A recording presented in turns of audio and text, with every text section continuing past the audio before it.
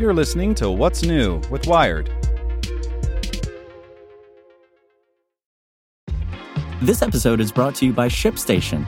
You know, some things take a lot of work, like sending little robots to far-off distant planets. And just as that's challenging, so too is running a successful e-commerce business, especially when there's so much to do.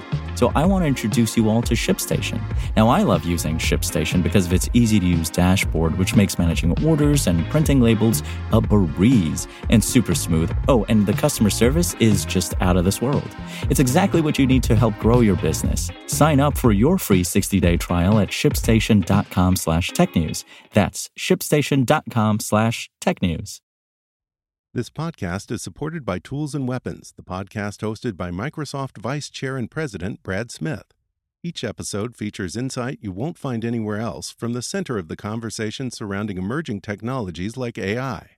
Right now on the podcast, you can hear a special episode where Brad Smith lays out Microsoft's vision for a vibrant marketplace driving the new AI economy. To hear more, follow or subscribe to Tools and Weapons with Brad Smith wherever you get your podcasts. It's Thursday, September 7th. I'm Zeke Robison. Today, how the UK is poised to force a bad law on the internet. WhatsApp and Signal have threatened to shut down services in Britain if the online safety bill includes restrictions that undermine encryption. The government is pushing it through anyway. Make sure to listen to the end to find out what other Wired podcasts you can check out today. The UK's ambitious and controversial proposed internet regulation started with scribblings on the back of a packet for a brie and cranberry sandwich from Pret a Manger. Those notes, from discussions between academics Lorna Woods and William Perrin about how to make the tech companies responsible for online harms, became an influential white paper in 2019. That in turn became the foundation of a draft law called the Online Safety Bill, an ambitious attempt to turn the UK into the safest place in the world to be online by regulating how platforms should handle harmful content, including child sexual abuse imagery, cyberbullying, and misinformation. Since then, Britain has endured 3 prime ministers and 1 lettuce, 4 digital ministers, a pandemic, and a rocky exit from the European Union. Successive iterations of the ruling Conservative government have expanded the bill that sprang from Woods and Perrin's paper, mutating it from a genuine attempt to hold tech platforms to account for hosting harmful content into a reflection of Britain's post-Brexit political dysfunction. The current government is widely expected to be voted from power next year, but the draft law returns to the House of Commons today, where members of Parliament will have their final chance to debate its content.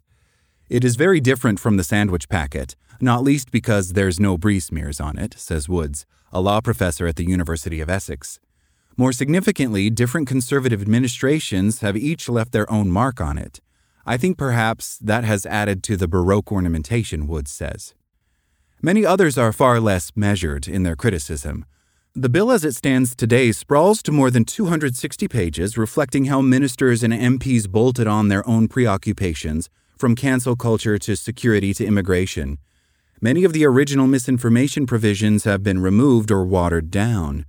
Additions to the bill include a controversial requirement that messaging platforms scan content for child sexual abuse images, something that tech companies and privacy campaigners say can only be achieved by weakening end-to-end encryption. Major platforms including WhatsApp and Signal have threatened to pull out of the UK if the law is passed. They probably aren't bluffing, and the bill probably will pass. Earlier iterations of the bill took a relatively thoughtful approach to dealing with dangerous content online. Alongside provisions on how to prevent the most clearly illegal and harmful content, such as child sexual abuse material or CSAM, it also acknowledged that sometimes legal content can be harmful because of how it's amplified or targeted. For example, it may not be illegal to say that vaccines don't work, but in the context of a deadly pandemic, that message could become very harmful if shared widely and then served by platforms' algorithms over and over to people susceptible to believing it. The bill originally looked at how to stop or limit this legal but harmful material from doing damage offline, not necessarily by banning that content, but instead by limiting how it ends up in users' feeds, or who it can be served to. For example, algorithms might have to be tweaked to stop them from recommending posts that promote suicide to people in distress, or posts about extreme weight loss to young users. That approach of targeting online harms at a platform level has informed the basis of regulation in the European Union, where the Digital Markets Act and Digital Services Act, or DSA, aim to make tech companies accountable for the online consequences of their business models.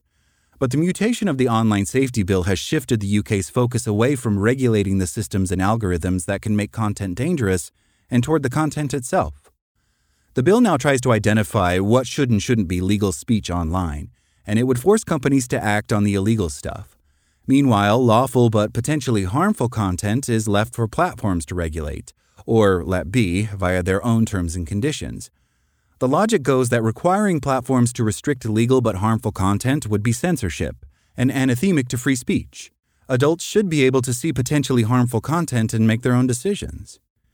Some critics see this shift as a result of the bill being hijacked by the factional and increasingly extreme politics of the Conservative Party, which has taken on a populist and nationalist tinge since the divisive vote to leave the European Union in 2016. The Conservative Party has had to suddenly wrangle different parts of their base into the bill, says Kyle Taylor, founder and executive director of campaign group Fair Vote UK, who, like Judson, was a supporter of earlier versions of the bill. Taylor points out that news publishers have exemptions on some of the rules proposed in the bill, as does speech of democratic importance, a carve-out that seems to be aimed at making sure that political figures with significant online followings don't fall foul of the bill. A faction within the Conservative Party has been pushing U.S.-style culture war narratives on divisive issues like trans rights and COVID lockdowns, and they have been quick to label anything that limits their reach as cancel culture. Some party figures have flirted with narratives on traffic control measures and climate change that tack close to outright conspiracy theories. The entities most likely to cause harm at scale are, of course, registered news publishers and people with large followings like politicians, Taylor says.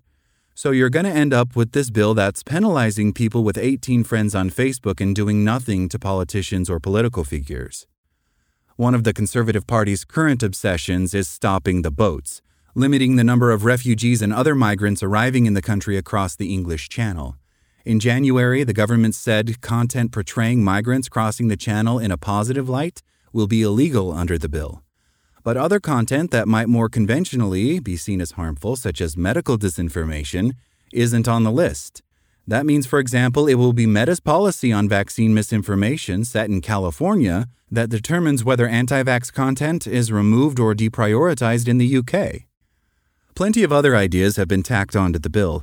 The current text includes age checks for porn sites and measures against scam ads and non-consensual sharing of nude images. The Online Safety Bill basically reintroduces mass surveillance and says, we have to search every phone. As the bill nears passage into law, the most contentious and, in the short term, consequential dispute over its content is not about what online content should be illegal online, but about the privacy implications of the government's proposals.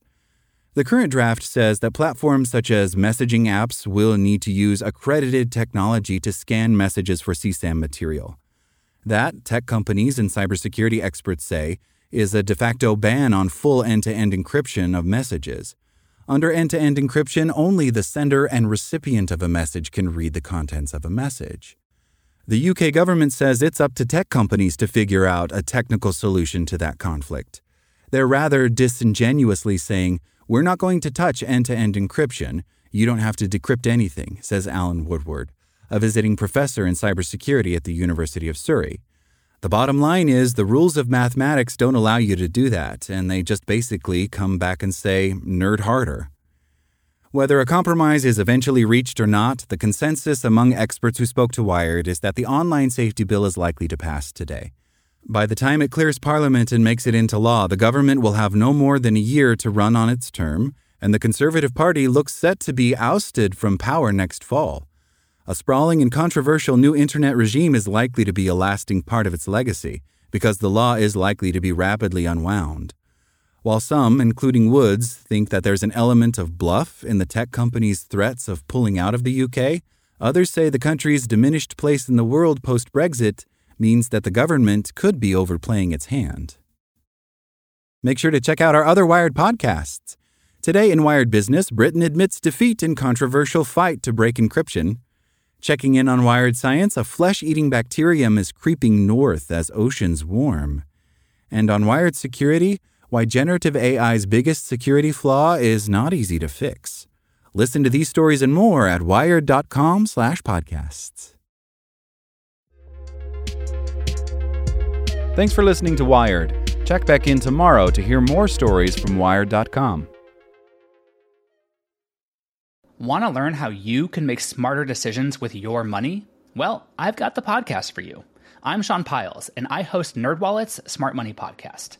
Our show features our team of nerds, personal finance experts in credit cards, banking, investing, and more. And they'll help you make the most of your money while cutting through the clutter and misinformation in today's world of personal finance. You'll get clarity on strategies to help you build your wealth, invest wisely, shop for financial products, and plan for major life events. Listen to NerdWallet's Smart Money Podcast wherever you get your podcasts.